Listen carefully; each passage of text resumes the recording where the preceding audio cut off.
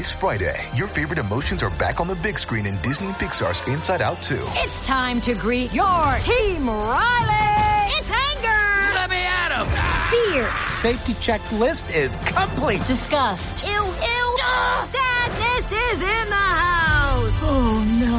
Hello, I'm anxiety. I'm one of Riley's new emotions. Disney and Pixar's Inside Out 2. There's a part 2? We're going! Rated PG. Parental guidance suggested. Only in theaters Friday. Get tickets now. We took it all. We brought them to our land. An endless night, ember hot and icy cold. The rage of the earth. We made this curse. Carved it in the blood on our backs. We did not see. We could not, but she did. And in the end... What will I become? Senua's Saga. Hellblade 2. Play it now with Game Pass. Before we continue, one of the ways we keep all of our content for you, the listener, free of charge is our amazing sponsors, and today, Anchor is one of those sponsors. If you haven't heard about Anchor, it's the easiest way to make a podcast. Let me explain. It's free, there's creation tools that allow you to record and edit your podcasts right from your phone or computer. Anchor's going to distribute your podcast for you so it can be heard on Spotify, Apple Podcasts, and everywhere podcasts are listened to, and you can even make money from your podcast with no minimum listenership. It's everything you need to make a podcast in one place. Download the free Anchor app or go to anchor.fm to get started. Hey everybody, this is Dario with AfterBuzz TV. Did you know that TrueCar.com is changing car buying forever? Yes, everyday TrueCar users receive negotiation-free guaranteed savings. Now, some features are not available in all states, but that's okay. In the first 6 months of this year, over 275,000 cars were sold by the TrueCar Certified Dealer Network. TrueCar users save an average of $3,221 off of their MSRP. When you're ready to buy a car, just follow these 3 easy steps. First, go to TrueCar.com and find out what people pay for the car you're looking for. Then register at TrueCar.com to see upfront pricing information and lock in your savings. The third step is so simple.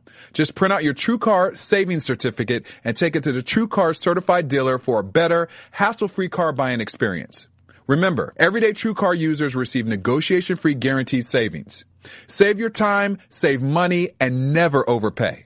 Visit TrueCar.com today. That's TrueCar.com. You're tuning in to the online broadcast network, AfterBuzz TV. Over 20 million weekly downloads in over 150 countries, and your number one source for after-show entertainment.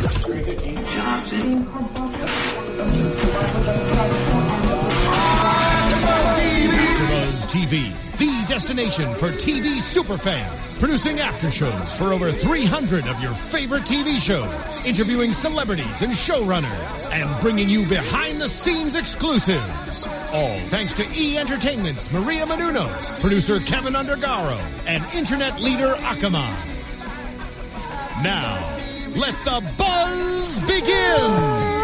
Okay, welcome everybody. Thank you for joining us for another AfterBuzz TV After Show for Downton Abbey. This is Series Season 5, Episode 7. I'm John Comerford, joined in the studio by Tamara Berg. Hey everybody. Alina and Courtney couldn't be with us tonight, and so you're going to get a big old dose of John and Tamara tonight. All right, you know, sometimes I come up with these little silly, quippy little things about what happened in this episode. I know, because I just want to start right in with Larry and Tim. There are bright things prats that they are. If that's an okay term, I'm not even sure how bad that term is. You're not sure if you're swearing or not in British? No, exactly. I'm not exactly sure. But when that particular scene happened at the dinner table, I was just going, oh man! I mean, that was I can't not talk about it right up front because I just want to get into those guys. Yeah. Well, you know, we opened our of Isabel's storyline. She finally announces that Lord Merton is she's engaged and they're going to be wed. So, and Lord Merton, are you sure? Are you sure? Are yeah. you So sure? the big announcement finally comes. We've been waiting a couple of weeks for it. Yes. And as you know, so then we're all happy. It looks like everything's going to be grand, you know, because what else goes on? Mary says, you should have a dinner here to celebrate. Isabel can meet your sons. It looks like, oh, sure, why not? It'll bring the families together. Yes. Setting up this whole wonderful thing. And of course, it can't go that well. Because Yeah, go ahead. Well, here's the thing. A wedding is supposed to be a joyous event. It's one of those things that, generally speaking, they make videos about engagement. Yeah, but like all weddings, you got crazy family members. Right, fraught with family exactly, things. So you got all those things going in. Right. Oh, speaking of which, before we get into the whole dinner, let's also talk about Violet, because she was a big part of this particular storyline. Yeah. Because when they announce it, of course, Mary looks over at Violet, and she sees the Dowager has kind of this a bit crestfallen. Yeah, a little. She doesn't seem to be so happy about it, and of course, Mary wants to talk to her about it, and she makes the mistake. She misreads that look from Violet that she's jealous because their positions are changing. She's not going to outrank her, right? And of course, when we finally get to learn, we've been, postulating this for a couple weeks now as well. What is she really doing? Because she's the on again, off again about whether or not she's helping to get them together or keep them apart. And it turns out the Dowager really is just sad that she's losing a companion. Yeah. And how much did that hit you emotionally? Well, there was so much sadness in the entire storyline because, first of all, Violet is sad. Yeah. About losing her companion. And I think it really surprised her that she felt that way, don't you? Yeah, well, she said, Mary... We took it all. We brought them to our land. An endless night, ember hot and icy cold. The rage of the earth. We made this curse. Carved it in the blood on our backs. We did not see. We could not, but she did. And in the end... What will I become? Senua's Saga. Hellblade 2. Play it now with Game Pass. Said something like, I've never known you to be sentimental. And she said something to the effect of, I've never been sentimental. Mm-hmm. And, one of those things maybe that happens with older age. Mm-hmm. But also the idea that Mary thought that of her grandmother, and her grandmother felt slighted by that. Yeah. That Violet said, really, that's what you think of me? Yeah, that was also... And saying, I've sort of... how did she put it? I've mistook your confidence, or I've regretted, taking you into my confidence, which was just sad. But her saying, I've gotten used to having a companion or a friend, and I will miss that. I shall miss that. Very heartwarming, because it was nice to see her staunch roughness be kind of softened a little bit by, of all people, Isabel, because they weren't the warmest of friends, and they haven't been. No, but there's something about that, the fact that they're the same age, and they understand what it is to have children and grandchildren, all that kind of stuff. That it's and all loss, there. Yeah, and absolutely. they've been through a lot together with Violet being sick and. The loss of Matthew and so much going on within their families. You can absolutely relate to the idea of Violet being sad of losing her friend. Right. But, there has to be some of that on Isabel's. Yeah, you would imagine, because well. they have begrudgingly created this bond between them, and they did seem like true friends, especially in the last few episodes. They've really played that up, playing cards and asking about the prince and the princess and all that kind of stuff. So they really played that up, which is great to see. So, we don't know how Isabel feels about it specifically, because they didn't have a conversation about that, but we certainly could feel it from Violet's point of view, and that was a good side of her to see. And at that moment, I felt really bad for her, because that seems like a lonely existence. Her existence is with Denker and Spratt, which is not going well. Spratt. So in all his histrionics.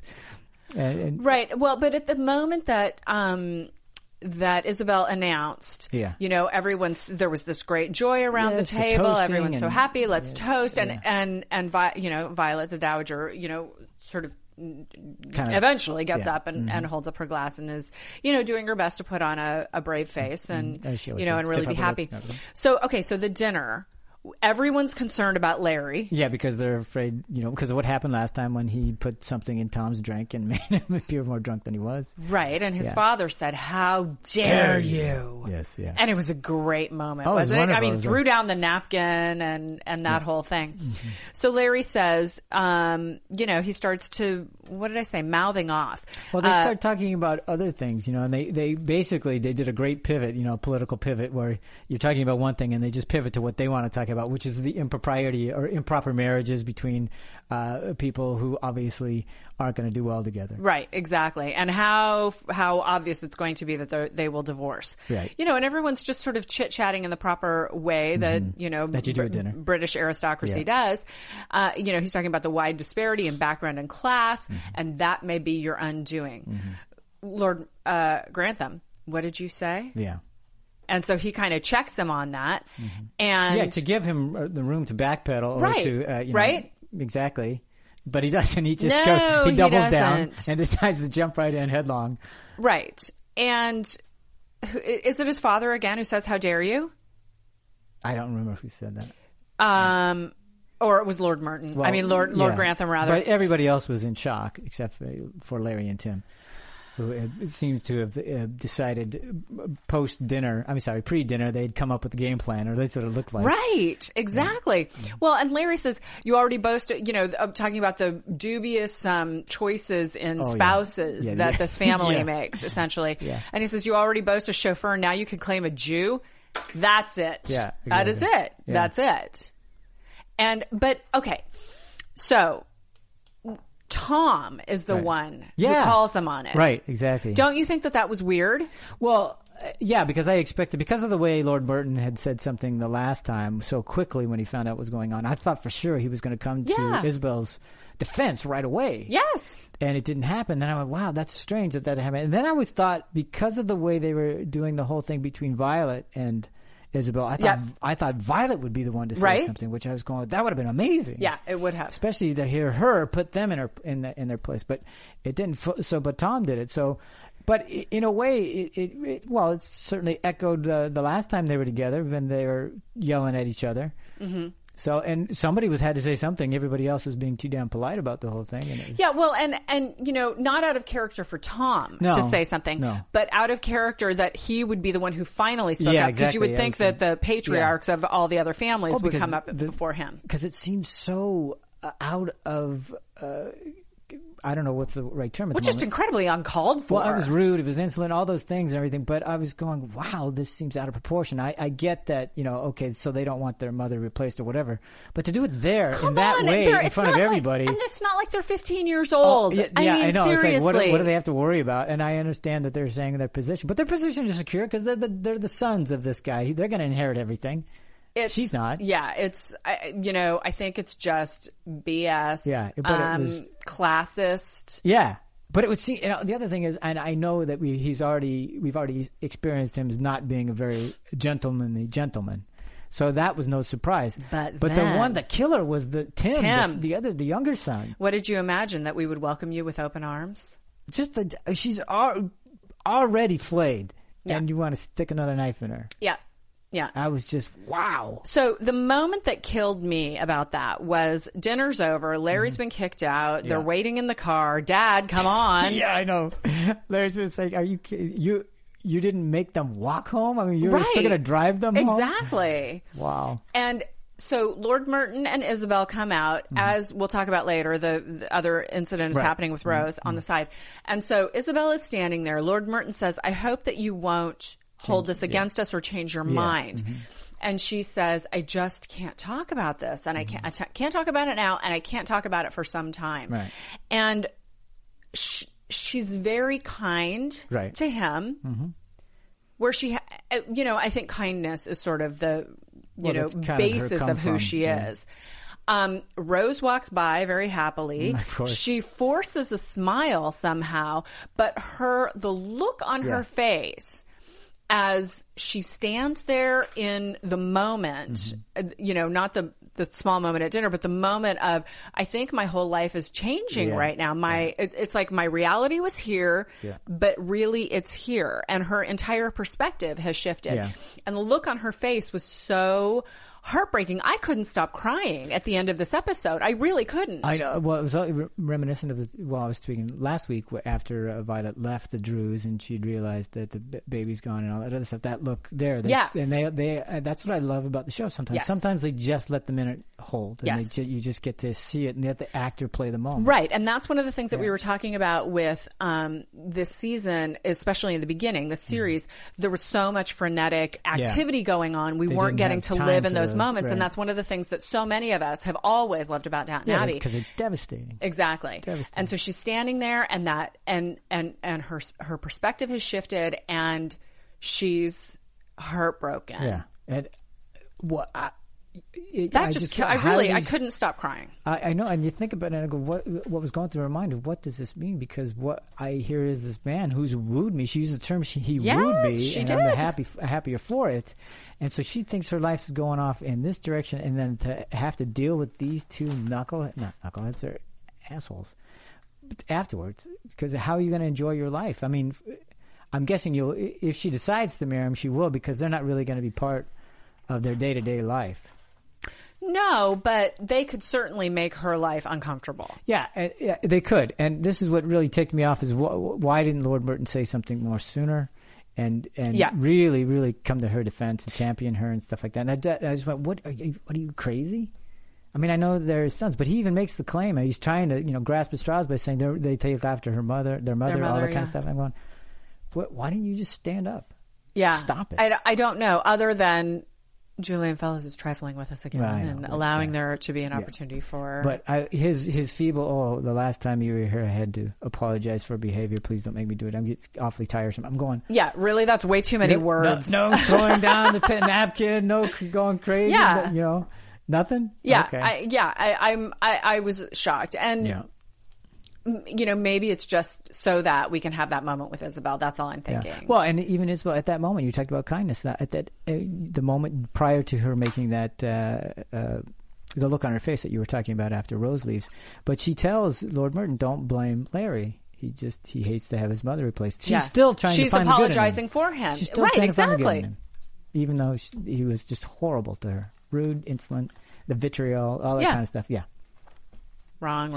Still trying to. Okay, no. Okay.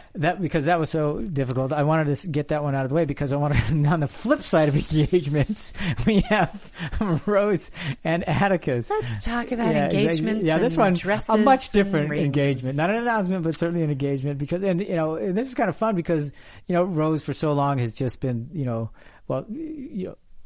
sneaking away at night and going to jazz clubs and getting caught and having somewhat of an affair with. The Jack Ross. Jack Ross, thank you.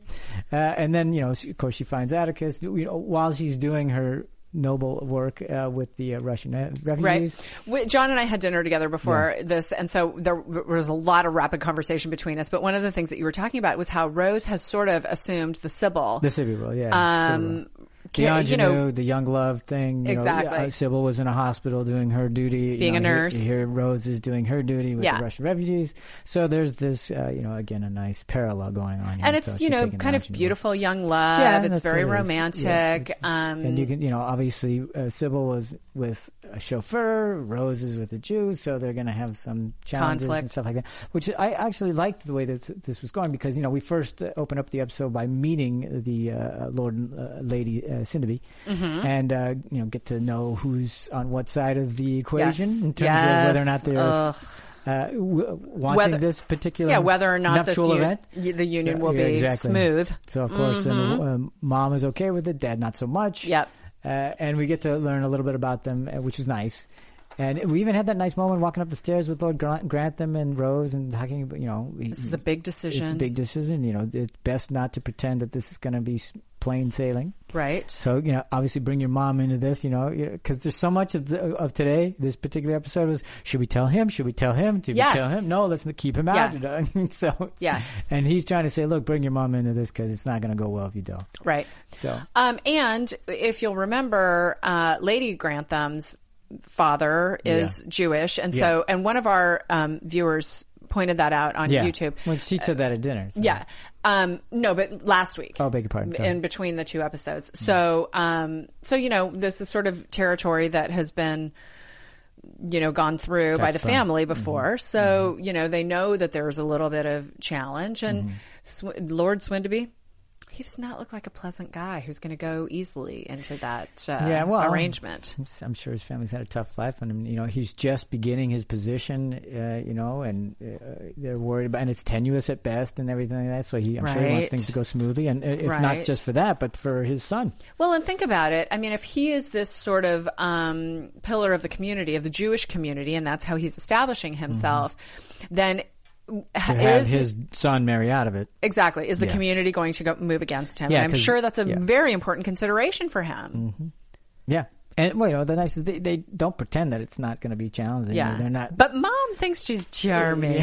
And she is. And let's just face it, in the coming ups, we saw a wedding cake being built in the background. So there's going to be a wedding. So, but is it going to be theirs? Or is it going to be Lord Merton and Violet? Oh, please don't be ridiculous. It's going to be the young one. It's the young love. Yes. It was kind of fun to watch, though. You know, they were great. Giddy is all. Oh, the moment where, it was just cute and sweet and just what, young love engagement should be. I'm going, what, how, you've known each other for what, how many weeks now? Yeah, weeks. Or whatever, and you've seen each other 5 times? Yeah. I mean, I'm sure there's been a few more that we haven't been but they're both super cute. Yeah, sure, why not? You know. Yeah, but they're so gung-ho and everything. But they know for sure. So. Yeah, well, and he said, look, here's the deal. We know we're gonna get married. Let's just head through it. But I was also thinking, look, because all this other stuff that's happening right now, especially with the Isabel thing, you got to do something to break up the pain of all this stuff. So it was nice to have that moment of, just joy, positivity and joy. Yeah. No, I was really happy about that. You needed it. Honestly. I did. Yeah. I was so upset about Isabel, but yes. Yeah. Well, all right. So let's get to the other engagement that is now no longer an engagement. Oh, good Lord! We finally got that taken care of. And weren't you wondering why did this take so long? Really? Because it seemed like after it all happened. Of course, I'm talking about Mary and Tony. That whole thing. Because Tony, at the outset of this particular episode, says she still wants me, and even if she didn't, I can't. When he's walking with Mabel and Blake, and he says to Blake that it would be dishonorable for me to let her go. And he doesn't explain why, but Blake says, "Look, like I don't know." So right. But then Blake says, "Okay, I'm not getting anywhere with Tony. I've got to go to Mary." Say, "Look, just give him a clear message." Right. And Mary, in her mind, she goes, "I did. I've told him." And I can't be more clear than I don't want to marry you. Please leave me. But apparently that's not quite enough. Is it just because they slept together? And Tony goes, well, she's only saying that, but, since we slept together, then, because he even says to her that whole thing about, a lady like you wouldn't have slept with me if you didn't know. So he's really believing that? I think that's ridiculous. I mean, how can I possibly relate? Because they're in a completely different time. Yeah. But yes, that's in theory his argument. Right. But okay, so Mabel and Charles come up with a plan. Right. They get Mary to come up to London to the Kinema. So that he can plant the kiss on her just for Tony to see. And I'm going, and then that whole sequence there right outside the door, it's like, what? And Tony's going, all right, I get it. You didn't need to give me the tableau. Yeah. Apparently you did. Yeah, because he said if I'd known me leaving you would have been allowable, I would have done it. I'm going, what are you talking about?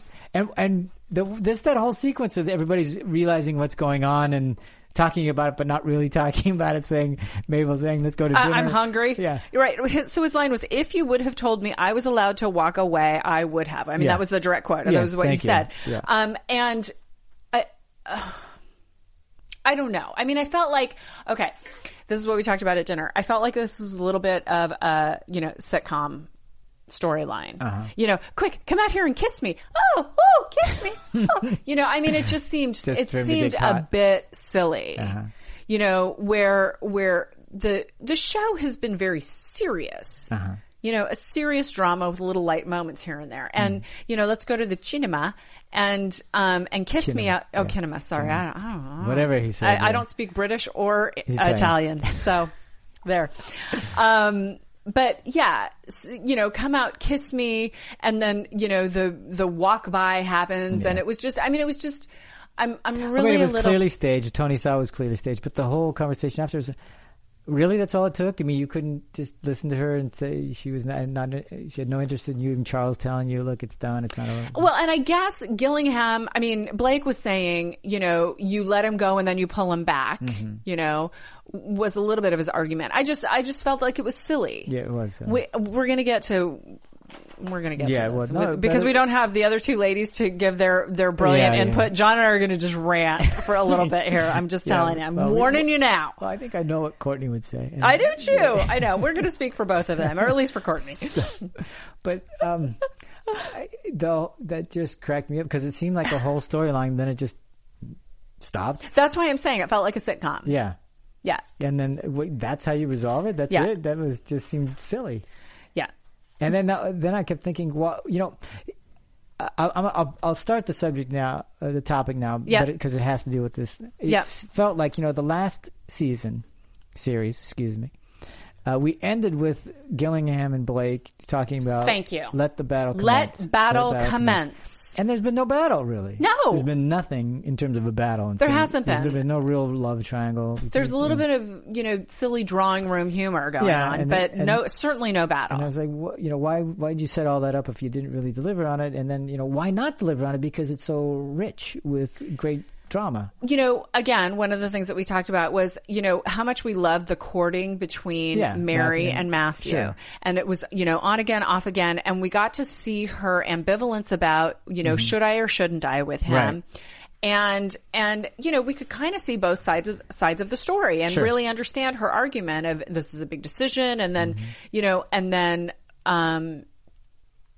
Lavinia dying and how tragic that was, and that it brought them together. And by the time they did come together, we were just so happy because it just really felt right. And Matthew had always loved her all along and always seen the good in her. And it was a great courtship. And this courtship is just like, it's like silly drawing room, sitcom, and bad situations. And I just was thinking, why choose this route instead of a battle? Because, even Blake even says he's out of the running. Right. And then he's going away for 6 months to a year or whatever. And so we don't even that's kind of like nothing. Okay. So I don't know that we need to go into predictions, but do you have a sense of where this is going? No. Well, let's talk about the rest of that at the end. Okay. All right. All right. So anyway, let's move on from Mary to Rosamund. I mean to Edith, because poor Edith. Hashtag poor Edith. Everybody's saying. I read a couple of articles online, just kind of catching up on the news, and they start with poor Edith. Yeah, man, you can't avoid it now. No, because it's Okay, so we open up the episode with Where's Edith? Violet. Well, Rosamund coming into town, meeting Violet. Should we tell Cora? Should we tell Robert? Exactly. That was great. We have to tell Cora because she's a mother and she has a right to know. Yes. Well, should we tell Greta? No, he's a man. Men have no rights. They have no rights. What? Check. Yeah. I don't know what to say about that. You don't need to say anything because you have no right to say anything, John. I don't have a right to say anything except congratulations. It was a funny line. I loved it. Yeah. All right. So, all right. Before they get a chance to tell Cora anything, off screen, Marjorie Drew decides to visit and tells Cora everything. Yes. And of course, she's what's the good term? Apoplectic. She's really pissed. She's highly indignant. Yeah, highly indignant. Cora's pissed is what I read. There you go, pissed. Okay. Highly but indignant. Pissed in the American way, not in the British way. Yes. Yeah, exactly. I know what I'm talking about. That's why he said indignant. Indignant. So highly she indignant. admonishes Rosamund and Violet to find out what they knew and what would you tell me and all that kind of stuff. So we get all that information out. Right. What she knows. And I imagine she did feel completely betrayed. Obviously she did, because later on she tells when Violet says, "Look, I'm not going to sleep at all. You can trust me." And Cora says, "How can you think I will ever trust you again?" Exactly. And then Rosamund says she doesn't mean it. On the contrary. It's the most honest thing she's ever said to me. And you go, whoa, there you go, nice. So, and I think this is one of those things that Cora probably will hang on to for, I don't know. I mean, for a long time. I'm assuming she'll eventually drop it, but this is something that is going to stick with her for a long time. Yeah. Well, here's the first consideration is that Rosamund and Violet were trying to protect the family, and I do get that. But we're talking about her daughter and her granddaughter. Yeah, exactly. And to think that you shouldn't include her with But, there's always, I gave my word that I wouldn't say anything, so. Right. But they always break their word on stuff when it's really important. So it's just so surprising that they didn't bring Cora in on this. Yeah. But then on the same thing, she says, you should have told me, but we won't tell Robert. Yeah. It's like, what? Because we have a code. How does that work? Is it really because men have no rights? Do you need to grab the book, the code book, the ladies' code book? Yeah, I don't understand. Okay, it's okay. You won't. But she does, Cora says we need to find Edith and find out what she wants. Right. So, but still, why is it not okay why is it horrible for them not to tell you? Meaning, why is it not right for Violet and Rosamund to not include tell Cora? But it's okay for Cora not to include Lord Grantham. It's just like, what? It's his daughter. It's his granddaughter. How do you make that argument? Because he's more concerned about his dog. Oh, well, okay. Good point. Touche. I don't know. But I think we just have to consider the time. That's all. It was that there was a lot more secrecy in certain situations at the time. I do love how Violet had said the reason why they kept it a secret is because they were just trying to contain it. They just wanted to contain it. And, of course, the scandal and everything like that, which does make a lot of sense for them. And also, Cora felt the same way because when she goes to find Edith in London and Edith doesn't want to talk to her, she goes, okay, well, then we'll just talk it out right here. Yeah, right here in front of your employees. Give them plenty to talk about. So she knows the same thing. Yeah. She's clearly. So we have that moment where they do go to the publishing office. Well, wait a minute. I think it's great that Atticus is the one that comes up with it. He's going, wait, have you checked at her work? Didn't she inherit this giant business? Yeah, we actually, and truth be told, nobody else said anything. I didn't think about that. Only because I didn't think that's where she'd go. No. I thought for sure she'd just sell it or whatever, or just you to handle it and I'll go away. Right. But no, obviously, to her credit, she goes in there to do right by the publishing firm or whatever it is. And I go, wow, nice. But I just love that Atticus is the one because they've been saying for weeks, the family's been doing it for weeks, just, disregarding Edith and not caring and not really paying attention to her. Well, no, yeah, except that she's only been gone for a day. No, I know, last but episode and this episode. But those weeks prior, they have no interest in her, what she's doing. They know she's off here. I guess she's visiting. They don't really care. So it's true. It's that, and they don't even remember that she inherited the publish, because if they had taken a second to remember that, they might have come up with the same conclusion, because Atticus even says it's pretty obvious. Yeah, but they don't care. That's what I mean. That's the point. It's like, God, he's right. And because he's an outsider and he doesn't have any of that history, he makes the completely obvious assumption. Because where the rest of the world would say, poor Edith, they go, it's just Edith. It's just Edith. So there she is at the publishing house. Okay, and they take her out to tea, and then so Edith is coming hatching a plan, right? A day or two now. She's decided. What is she going to immigrate to America? She's going to declare herself a widow, raise a child. Right. Good plan. No, because Cora has a better plan. And I was going, okay. And then I hear the plan. And the plan is, of course, to come back to Downton Abbey. And I thought for sure when Edith said, no, absolutely not, I thought it was because she'd realized maybe this is not the best environment to raise my child in. Because of what I've been through. But no, apparently not, I guess. No. Cora's idea, bring her back, and you have the Drews tell them that they can't manage the children, right? And since Edith has taken such a liking to her, she'll bring him into the Downton nursery. Yeah, which I said was one of the scenarios. That's right. That was Jess again. Thank you very much. Tammy, she hit that on the head. You absolutely said the Drews. We can't afford this extra child. Can you please take her? Is that what you said? Something like that. I mean, it was about them not being able to afford to raise this extra child. And of course, that gets dispelled because Mary says just throw money at them, and then of course Cora comes to the rescue by saying, "Well, it's not really about the money. It's about you can't handle it." Right. And then Rose has the audacity to say, "Well, that sounds kind of flaky." Sounds ridiculous. Really? You would understand what it's like. You would know. Yeah. Right. Well, with help, it's easy. Hence these children. Yeah, look at what a handful they are as they run in for the 10 minutes while we hang out with them before dinner. And even Tom points to that. Oh, and then everybody goes, "Oh yeah, you're right." Oh, you're right. They are a handful. Yeah. So, do you think it's a good plan? Okay. Well, I think we need to talk about what happens next in the plan. So they get Marigold. They go on the train. So it's Cora. Oh yes, absolutely. Cora, Edith, and Marigold get on the train. Right. They arrive at the station and they see Mary on the platform. Holy heck. And Anna. Holy heck, we can't get off the train with this child because we've got her with her. So they get Mr. Drew to come on, take off the bags.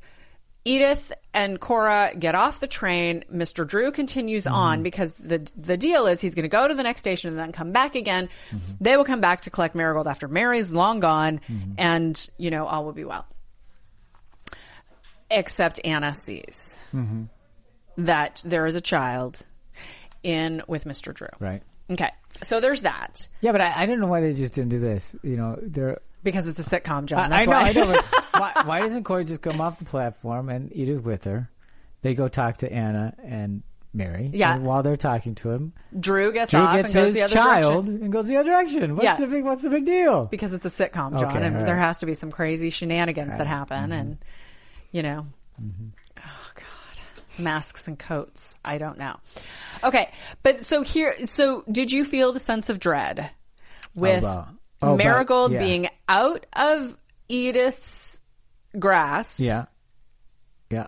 Because everything is implausible on the show at this point. Yeah, exactly. So and they bring her right back into the Drew house where Mrs. Drew is really upset, beside herself with "I don't want to let this child go." So much so that she's gone up to the Downton Abbey, to Downton Abbey, right? But so. Okay, so we don't have to dwell a lot on this because it will be all figured out by next episode in theory. But, you know, Mrs. Drew was ready to flee with all of her kids with no notice. Mr. Drew told Edith that was what it was going to happen. So do you think that could be what's going to happen next? Well, at this point, sure. Why not? I know, right? It makes just as much sense as anything else. I think it's ridiculous if it did happen, I would throw the implausibility flag like crazy because I just don't think that Tim Drew would do that. Because he knows the plan and he agreed to the plan, and I don't think that would be fair to anybody. It wouldn't be fair to his wife now that she knows who that child is. Right. And how could you keep the child from her mother? How could you abet kidnapping? Right. I just don't see him doing that. Right. He doesn't seem to have. He has much more integrity than that. So, but I can see her being distraught enough, meaning Marjorie, right, to take the child for a bit and then think about it and bring it back. But I just have a hard time believing. But I did sense that when they were thinking that they were going to put Marigold back with the Drews, I went, "Are you nuts? Right? Are you nuts?" Yeah. Yeah, it just didn't, give her right back, put her right back in Mrs. Drew's hands when she's already so upset about the whole thing, and who knows what she'll do. Upset to the point where she told Cora. Yes, exactly. Yeah, I just didn't make it say, this is not a good plan. Right. But I mean, I cannot imagine that Mrs. Drew is going to be so heartless that she will want to keep the child who she's had for a couple of years from her birth mother. Now that she knows. And remember what she said to Marigold when she left. She was leaving, this is your mother. We could love her more, all that kind of stuff. So I just don't see that happening, although I did think it did raise some flags when they be ready to throw your implausibility flag next week. That's all I'm saying. Okay, but let's go back to the whole Mary thing, because you just said that, Edith being gone and Mary saying that at dinner, saying my who cares. God. But I love the Violet's line. Violet's line about, right. My dear, what was it? Lack of compassion is just as vulgar as too many tears. Too many tears, an excess of tears. Yeah, excessive tears. And I go, that's the kind of thing that I wanted the Dowager to say or to stand up for Isabel during the dinner. Exactly. It's like, well, where's that? Yeah. But my dear, a lack of compassion can be as vulgar as an excess of tears. So anyway, clearly, Mary just gives it no credence, and who cares about? From Mary's point of view, who cares about Edith? Oh, don't worry about it. It's no big deal. Because just Edith. And it's because she doesn't know anything. But still, I don't know how much she would care anyway. And it's true. Lord Grantham kind of cares more about Isis. I know. I mean, that's what maybe not when I'm sure when it. Of course, if he had to choose. But on the day-to-day stuff, he's like, I hope she doesn't bore them. I hope she doesn't become too much of a nuisance and all. It's like, that's how he sees Edith. Yeah. And rightly so. He's upset about Isis. I mean, who wouldn't be? I was like, why is it? I don't want to see this. No. I don't want to see a dog die on Downton Abbey. No. I mean, but are we going to talk about that at this moment? Okay, sure. So Isis has cancer, which is terribly sad. And, right, a Mary thing, oh, Papa, I'm so sorry. Yeah. I'm so sorry about your dog dying. Don't really care about my sister's engaged husband. I don't remember betrothed. her saying anything about how sorry she was about the Gregson thing. I mean, maybe she did. I just don't recall it. But that's how kind of pathetic it is. I don't remember having any kind of, sympathy. Care. Yeah. Mm-hmm. So, but I understand. I mean, she should have it with the dog, and rightly so. I'm just saying, where was that? Well, and Isis has been more of her life than Gregson ever has been, but not Edith. Yeah, I know. But anyway, so the final scene with Lord Grantham and Cora and him, I'm not cross with you, but I want to be with her because I don't think the dog, Isis the dog, I don't think she's going to make it through the night. She knows that she will have someone who loves her on either side of her. Yeah. Between that and Isabel's look, I was like gone for 20 minutes. Yeah. It was too sad. Too sad for you? Yes. All right. Well, then let's move off that. And let's move off of it. It was too sad. All right. Well, I don't know if this is much happier, but let's go on to Anna Bates because, we've been talking about this talking about drawing something out. This is now 2 series worth with this last season, this season. And we're still trying to figure out the final disposition of the whole green scenario. Okay. So Baxter, let's see. She overhears Mrs. Hughes and Anna talking about the ticket. No, Mrs. Hughes talking to Mary.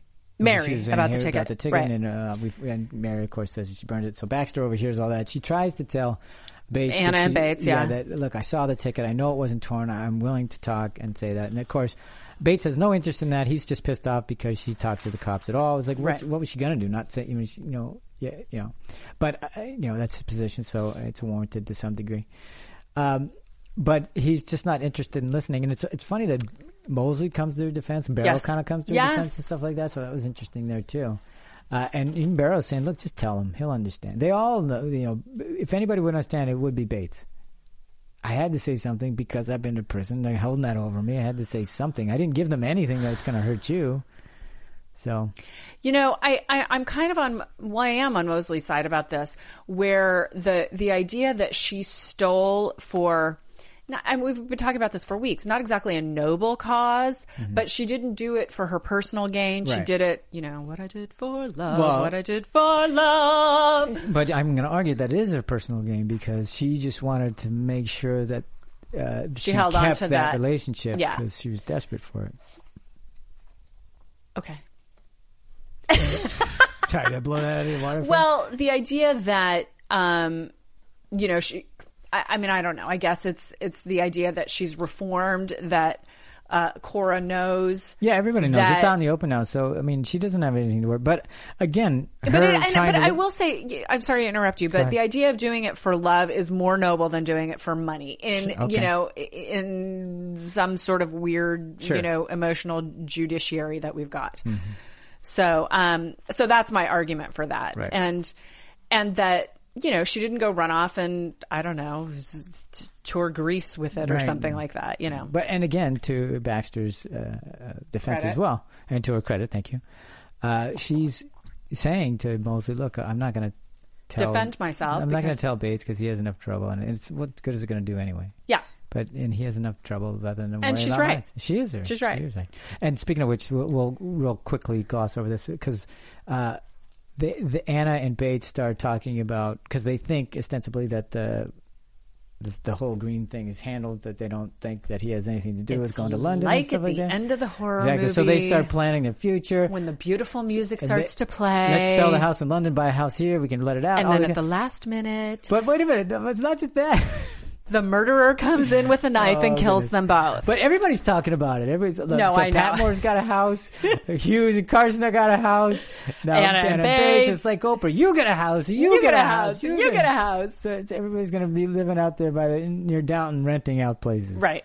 So, and that's what I thought was interesting because they were kind of setting this up, and I think he's setting this up for not next week, but for next season about what's going to happen. Daisy, she doesn't want to study anymore, but she gets because Barrow is the one that comes up with the idea to talk to Mr. Mason. Right. Mr. Mason sends the invite. They go there. He convinces her, no, you got to keep studying. You can do so much with your life, all that kind of stuff. So she decides she's going to. Next week she starts talking about she's going to London to get a job. So I think all this is just for setting up next year. Yeah. Yeah.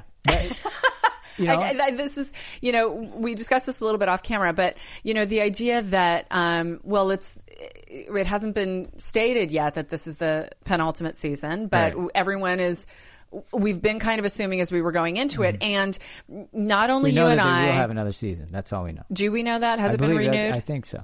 Let's just say it has, because otherwise we would have known that this was the last season. But then even on the message boards, people are saying, I feel like this is the last season. And not just our message boards. I'm reading them on all kinds of places. And so, but I think the reason why we all feel that way is because it feels like the second to last season. It feels like he's just marking time, and I'm sorry. I mean, it's rude of me to say it. So, you're talking about Julian. I am talking about Julian Fellows. His storylines. And I just feel like, you know... He's drawing them out too much for you. Thank you. Mm-hmm. So, you know, this idea that we cared so much about Anna and Bates and Green last season. We were up in arms about it. It was an incredible storyline. People, I mean, it made the news, aside from, you know, talking about the show and entertainment, it made the news, and we were incredibly passionate about it. And, you know, I tried to get the hashtag to trend. You know, unfortunate hunting accident, and we cared. And now we're nearly to the end of this series, and we have Green fatigue. We're sick of talking about Green, and he's dead. And so what? Let's just move on. Let's find something interesting to happen. Yeah. And I think that's terrible. It is. Well, I don't know what he was playing or thinking or trying to create, but it seems like he kind of spent all his capital on the Green thing last year to drag it out to a season's worth. I think was. It's too much to overcome. I think we just don't care. I don't care anymore. I just care that he's dead. And, you know, the idea that, in the coming ups, we see, Anna and Bates both in the jail. They're not in jail, but there are bars and they are sitting there. Yeah.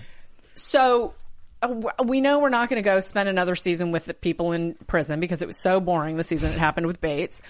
But I just, you know, it's either a bad sitcom storyline or... Well, and to continue with that thought, the idea that, you know, for instance, last series ended with not only was it Let Battle Commence, but it had Mary...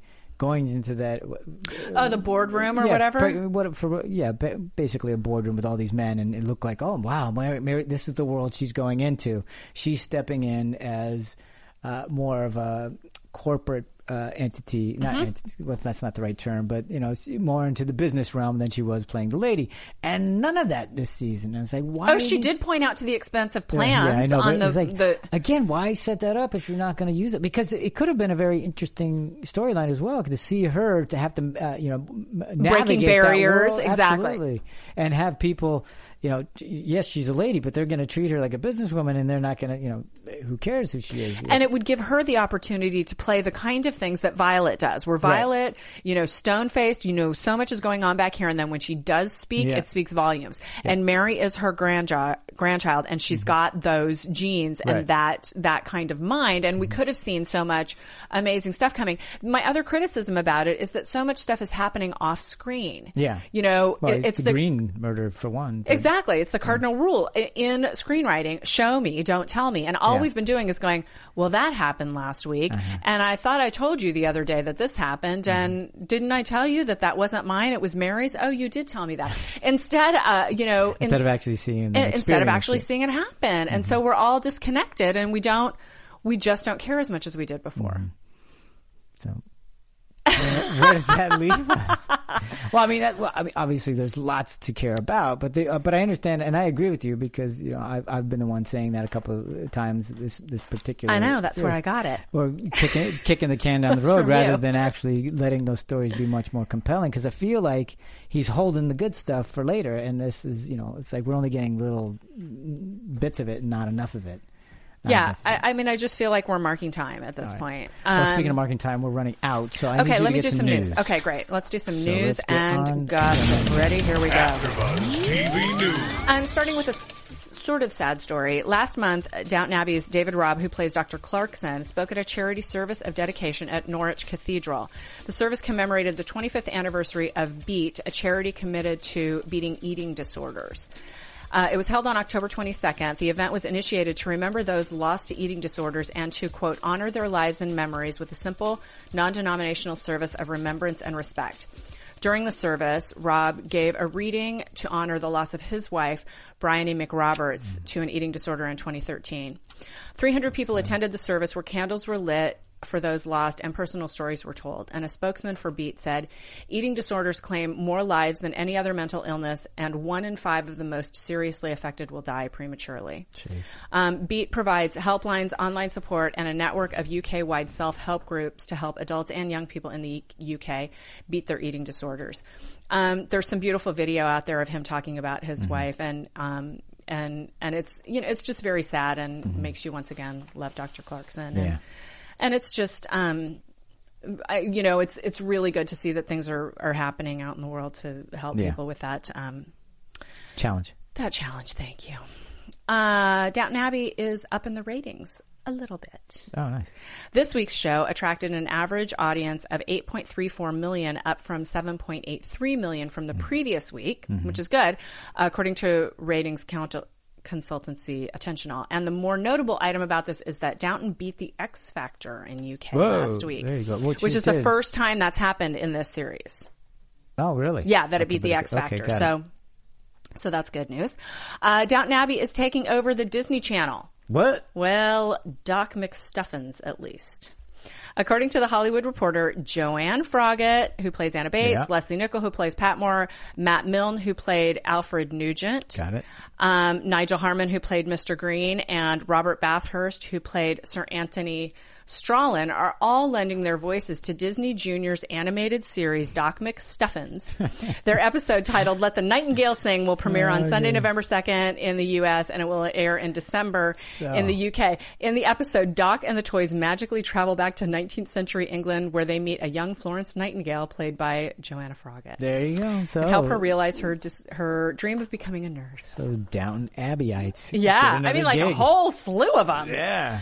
Thank yous and shout outs to Regina Montanola, Aaron Griffin, Lori Guthrie, Gemma Thomas, and Miss Ramey 100. Oh, and the story I talked about how Atticus Aldridge got his name. I tweeted that out and tagged Matt Barber, who plays him. And he favorited my tweet. Look at that. Way to go, Matt. Nice. Good deal. All right. That's what we have for news. All right. Last words. Anything? What are you hoping for next week? Well, okay. So we see a wedding cake. There's going to be a wedding. Yeah. Mommy's going to be annoyed. Rose's mommy. Yeah. She's going to annoy everybody. Anna and Bates are wearing awfully fancy clothes in the pictures that they've released for next week's episode. So they're coming straight from the wedding. Either they were going to the wedding or it was... Yes. Yeah, okay. Anna's in a lineup. I think it's all going to be silly and ridiculous. Not all of it. Not all of it. But just enough. I really hope the green thing is resolved by now because I'd like to see the Christmas special be Isabel's wedding. Oh, there you go. Okay. I just want things to Dr.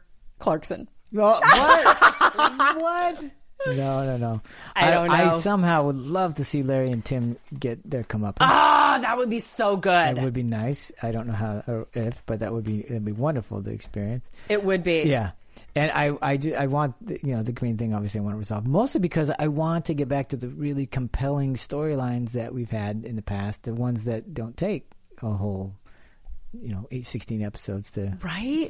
What are they doing, American TV with 16 episodes? For goodness sake, that's ridiculous. That's 2 series with it, yeah. So anyway. I love the moments where we get to really see some character development and we were talking about at dinner, there are so many moments that we cared about in past series, and there really hasn't been one this series. Not in this season. And unless you count Atticus and Rose.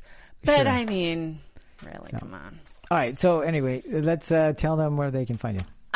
You can find me on Twitter at Tamara Berg, TamaraBerg. Also, my website is tamaracentral.com.